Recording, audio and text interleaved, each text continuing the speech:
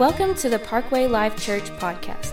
Thank you for taking time to let God's Word impact you. Always encouraged to know God is touching lives through this ministry. Please visit parkwaylife.com to let us know. You can also hit the giving tab to sow into the ministry that you are experiencing. Now, prepare your heart to hear a word from God today. I want to talk to you today. I got two boxes up here. I'm trying to make this as visual as possible. And we're going to talk today about these boxes on where you were standing. First off, we have our soapbox. Anybody ever heard about a soapbox before? Yeah, everybody's like, oh, yeah. The history of the soapbox is really complex. They used to sell soap out of boxes, and that's about it. That's the Wikipedia post. So they had these boxes, and they would sell bars of soap. And when the soap ran out, you know what they did? They flipped it over, and it became a box.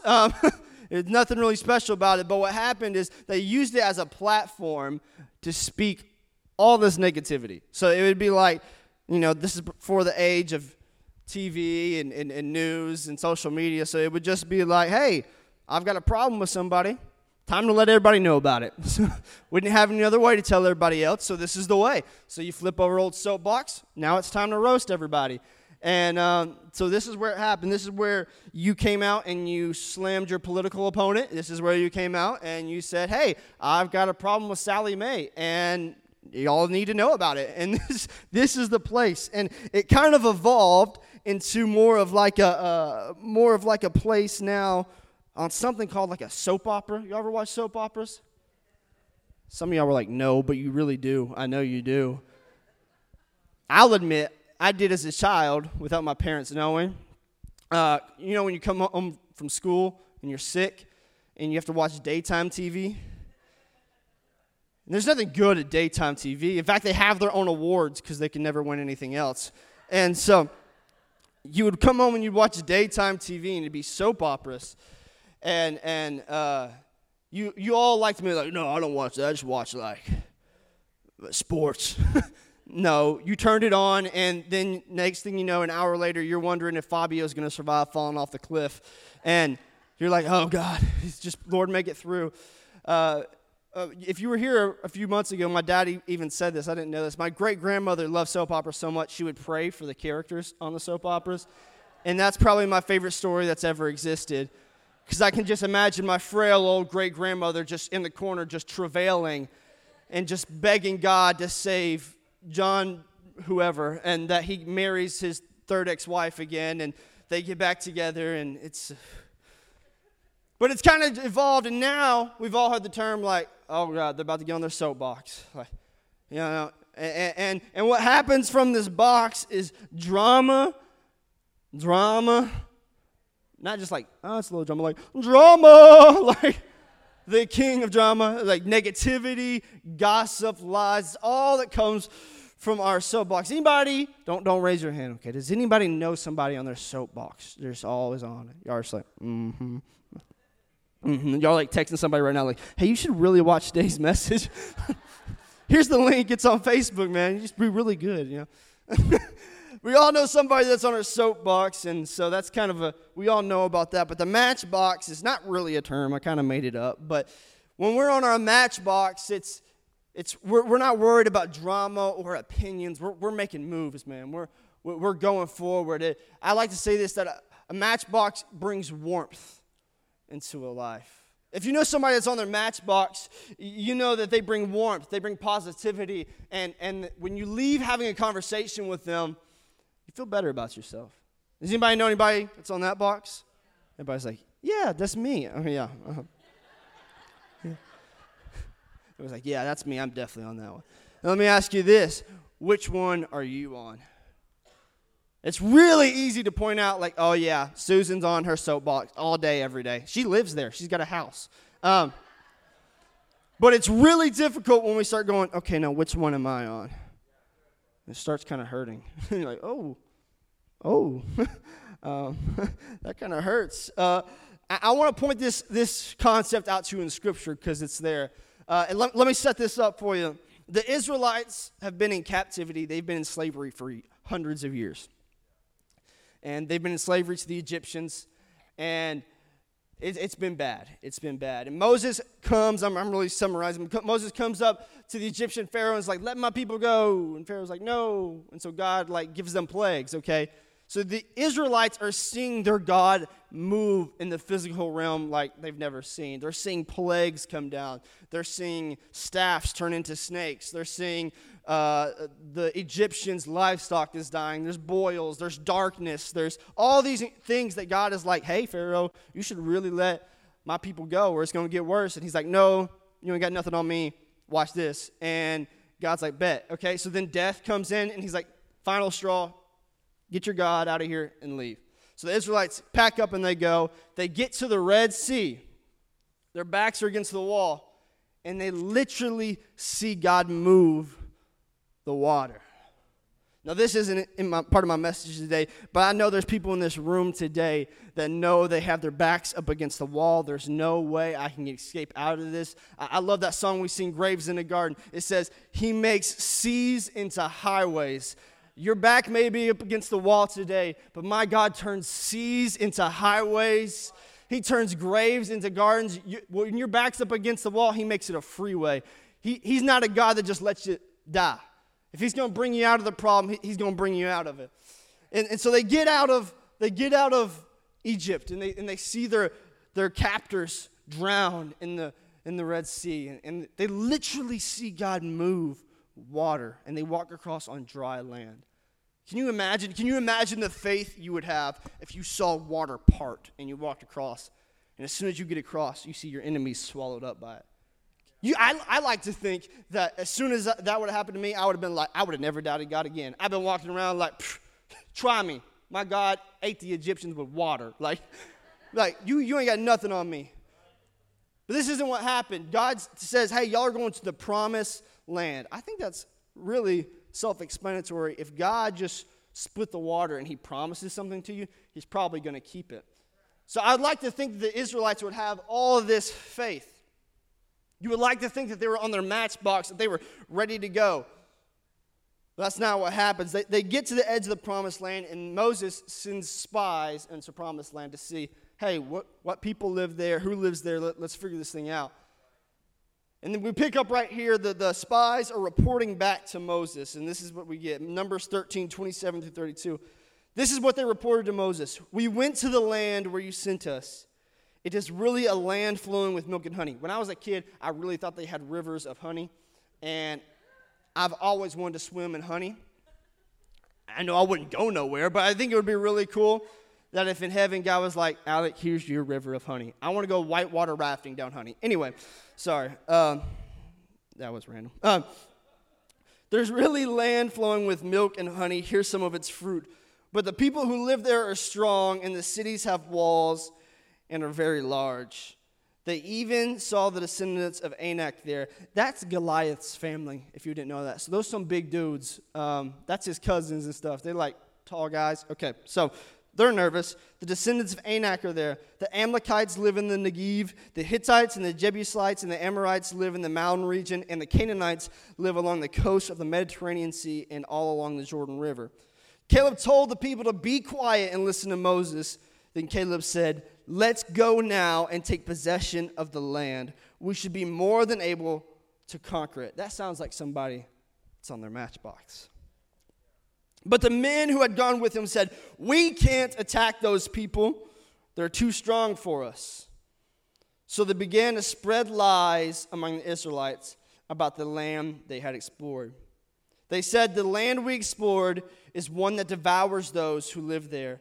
All the people we saw there are very tall. They got on their matchbox. 10 out of the 12 spies said, ain't no way. We saw tall people, we short, it ain't about to happen. I know we just saw God take out literally an entire army, but we can't do this. So it gets so bad, the text goes on to say that those 10 spies continue to spread lies, and the people, the Israelites, got so mad at Moses and so scared that they said, Moses, if you take us into that land, we're going to kill you. They just saw all this incredible stuff happen, and they're saying, if you take us in there to God's promised land, which I think is so ironic, we're going to kill you. So Moses, who has been on his matchbox his whole life, switches to the soapbox. And because of this, God tells Moses, you will never enter into the promised land, Moses. And he makes the Israelites wander for 40 years. 40 years. Your position to your opposition will determine your verdict. How you're positioned in God's promise will determine your verdict. Moses had already been promised the land. The Israelites had been promised the land. All they had to do was go and take it. But their position didn't allow them to. Being on the wrong box has real consequences. Mark 6:5 says this, and because of their unbelief, he couldn't do any miracles among them except to place his hands on a few sick people and heal them. This is talking about Jesus. You know, like raised from the dead, like doing miracles, walking around, like changing the world. Jesus.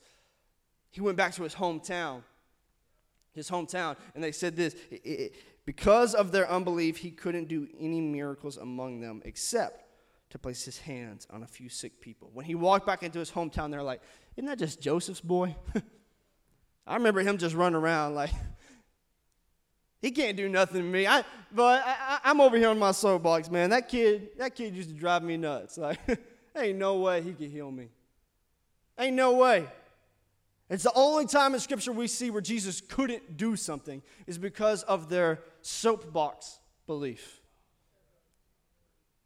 That if they just had switched to their matchbox, things would have been completely different. They could have received miracles. They could have been healed. They could have been set free. But because of their position to their opposition, they weren't allowed to win. Sadly, right now, I see this more than ever in Christians. It's sad. We've turned our soapbox is now our social media. And I love social media. I'm on it all the time. So I'm not preaching against social media. What I'm preaching against was what we do on it. We've turned social media into our soapbox. We let everyone know everything that's going on in our life. Like, if your relationship gets complicated, you got to let everybody know that it's complicated. Like, okay? Like, why? We let everyone know about everything. Everything. It's a place just filled with drama. I can't tell you in the past few weeks how much I've considered just deleting social media. But you know why I didn't? Because I love the drama. I'm just going to be honest with you. But it's where we go to post all of our opinions. It's where we go to bash each other's political leaders. It's where we go to bash your party. It's where we go to roast you. It's where we go to spread news about you and rumors about you and hates. And I just don't see a lot of positivity on there, and it gets bad. There's more negativity on social media than I've ever seen, and I've seen this. Some of us have posted more about the election than we've ever posted about Jesus. I'm just going to be honest with you. We've lost sight of our goal. We've gotten confused with where our home really is. This is just our temporary home. This isn't our forever place. This is our temporary. We've gotten mixed up that, we've got on our soapbox. I want to tell you this real quick. I know we're all tired of hearing politics, but let me just tell you this for just a second. Jesus is not a Republican. Jesus is not a Democrat. Jesus is not a libertarian. Jesus does not fit into your political party. And if I could beg you to do one thing, is please stop bending Scripture to fit your politics. I'm so tired of it.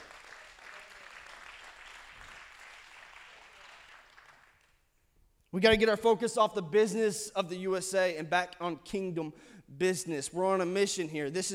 We're a little confused. We've gotten it mixed up. That we've said, no, it all rides on this election. No. It all rode on a man 2,000 years ago who died for me and you. It doesn't ride on this election. It rides on my Savior. We've gotten it mixed up. We've gotten a little bit on our soapbox lately. And today I just want to remind you, let's refocus a little bit. Let's get back on our matchbox because we don't have time to be doing all this. There's people out there that need Jesus, and we're concerned about who's in office. We've just lost our focus. Listen, you are not the child of a political party. Because here's what happens. Here's what happens when you become the child of a political party. Whoever their leader is becomes your father. When you allow yourself to be the child of the blank party, whoever leads that party is now your father. You got to remind yourself that you're a child of God, and God is your father. It don't matter what no opponent says, what a political, who voted in, God is your father. What you worried about, man? He split the sea so you could walk through it. Come on. Isaiah 9:6 says this. I love this. I never caught this before until I looked a little bit closer. Isaiah 9:6, for to us a child is born. This is prophesying about Jesus. To us a son is given, and listen to this, and the government shall be upon his shoulders. God didn't say, hey, I'm going to be your candidate, or hey, I am going to be the leader of the blank party. No, instead he said, I'm not going to lead it, it's going to be upon my whole shoulders. Like so many times we look at our politics and we say, God, if you could just lead them through. No, what are we worried about? He holds the whole thing together.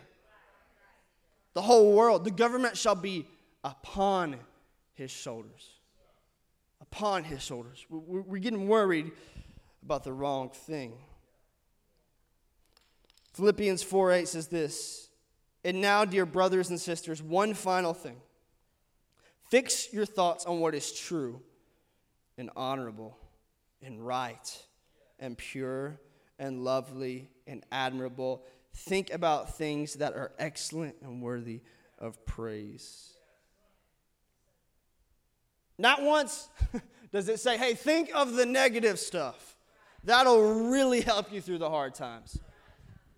I think a few verses later it says, think of all the stuff that is bad and dwell on it. Play a sad song, get on social media, complain about it. That'll help you a lot, I promise. That's what it says, right? Oh, no. Think of things that are excellent and worthy of praise. Not once does it say, think of negative things, go gossip, go spread bad news. No, see, with the word gospel, what it means is good news. So what I need us to do is stop spreading bad news, stop spreading fake news, and get our minds on the good news. It's a lot better. It's a lot better, I promise. No, you were called to be positive and not negative. You may say, Alec, I've heard people say this, Alec, I'm just a negative person. I cannot help it. I took the Enneagram test. I'm negative. I can't help it. I took the Myers-Briggs. Alec, I'm a 9. I'm an 8, Alec. I just can't. That's who I am. It's in my bloodstream. I just roll my eyes. Are you kidding me? And they say, I just can't change. I'm like, you know what? Actually, you're right. You can't change.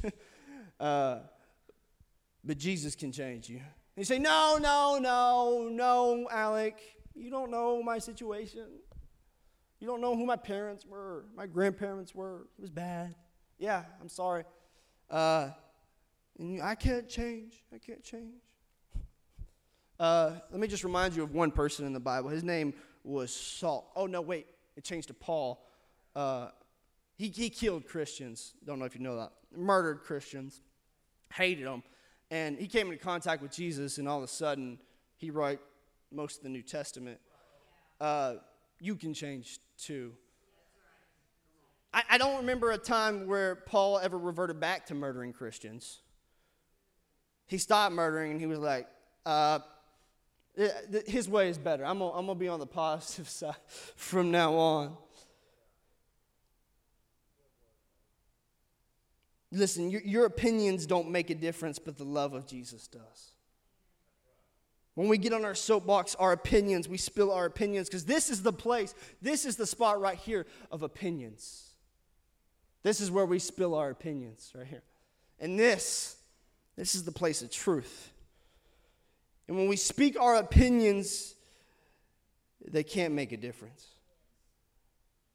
But the love of Jesus does. John 13, verse 5 says this.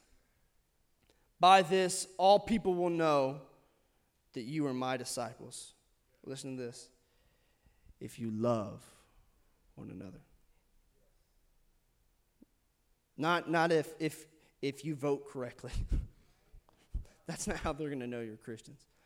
I've had people ask before, how do I win my friends to church? How do I show my friends Jesus? What's this verse say? They will know that you're my disciples if you love one another. Your post on Facebook is not going to convince anyone to change their stances on anything. It never has. I've seen a lot of posts. I still think the same way. You're not going to convince anybody to vote differently, to love differently, to hate differently. But your love can spark a fire that ignites someone's hearts. Our motto in One Students is this, is to make heaven crowded. Isn't that a good motto? I think it's good. Make heaven crowded. I want to be shoulder to shoulder up in there. Make heaven crowded. If we're going to do that, we can't be a group of people that speaks negatively about everything. I heard somebody say this one time. I wish the only bad thing people could say about Christians is that they loved too much. Can you imagine? People got a lot worse stuff to say about Christians. What if all they could say is that Christians loved too much?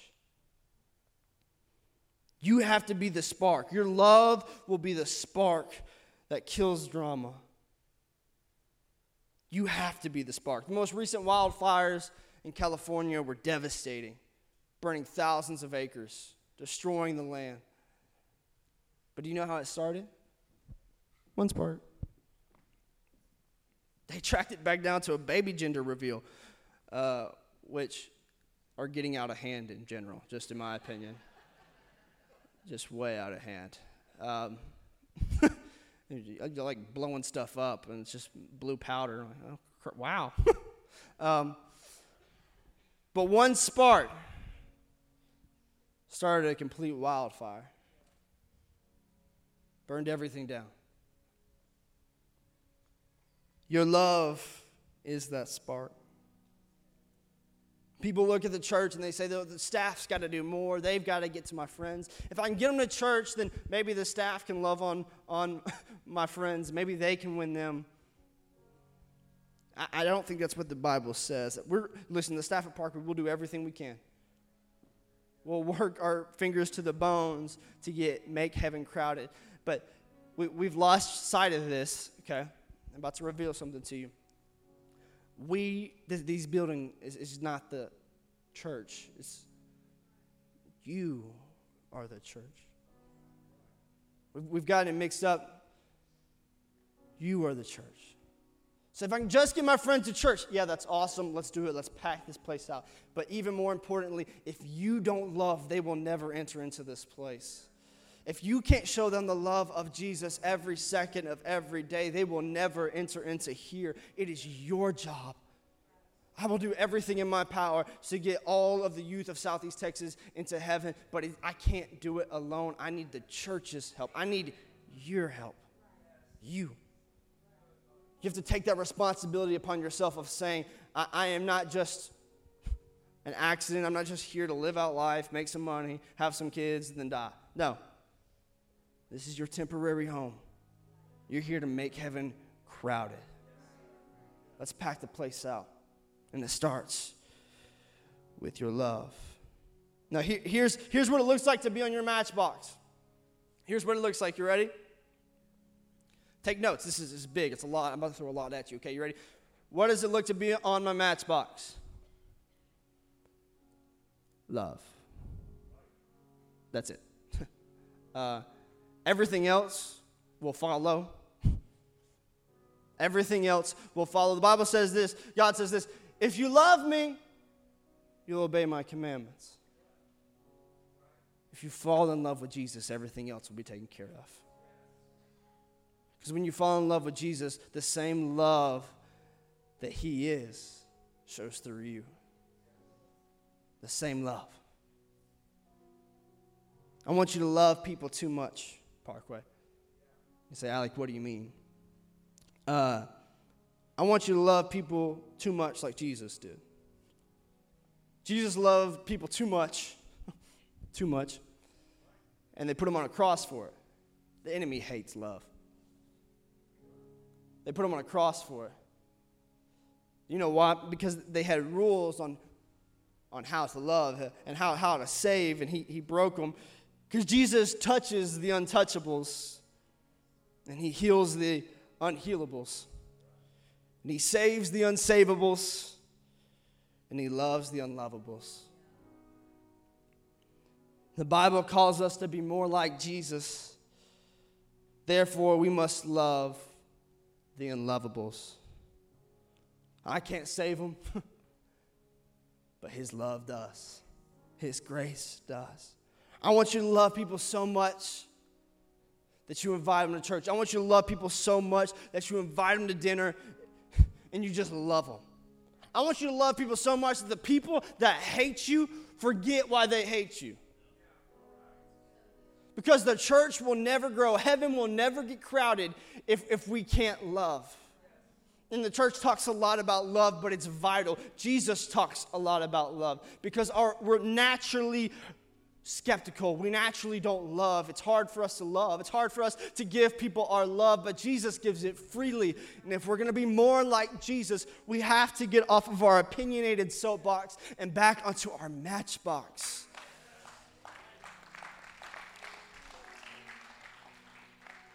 Would you stand with me today?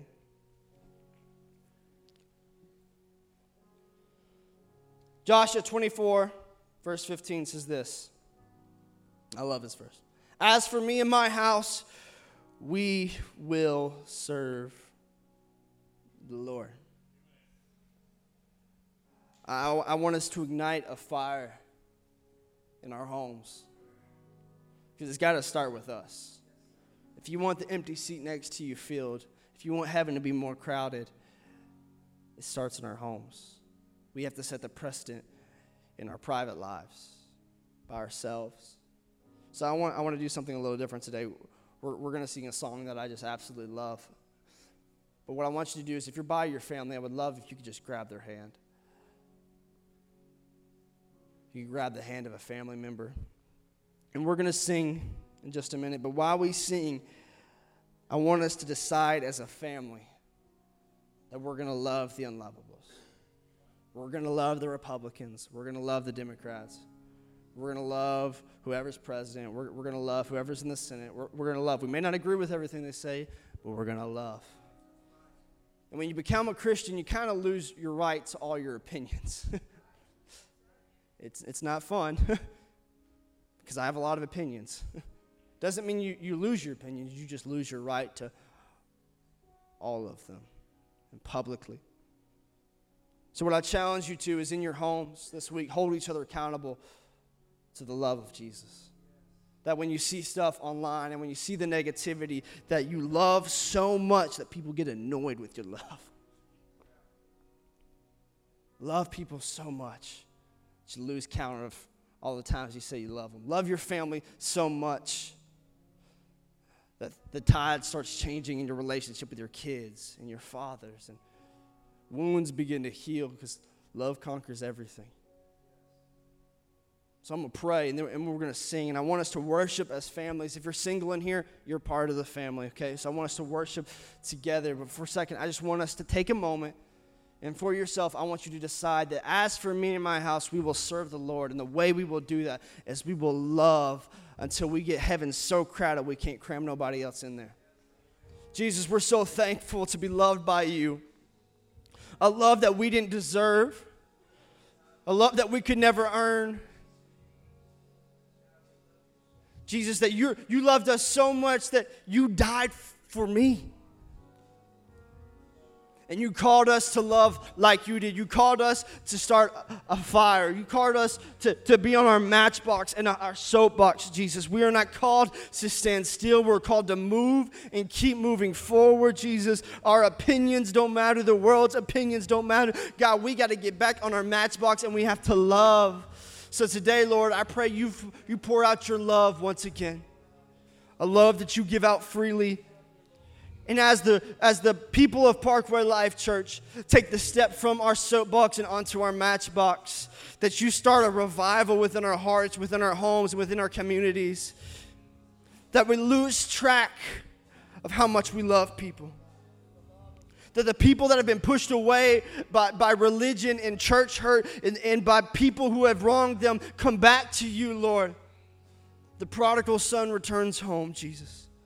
I pray over the families of this church that we would become stronger together, Lord, that we're better together, and that our homes become more on fire for you. And then we do what the Bible says, our cups begin to overflow, that once we feel the love up at home, it begins to overflow into the rest of our families and our coworkers and our communities, Jesus. I pray for a revival of love. Revival of love, Jesus.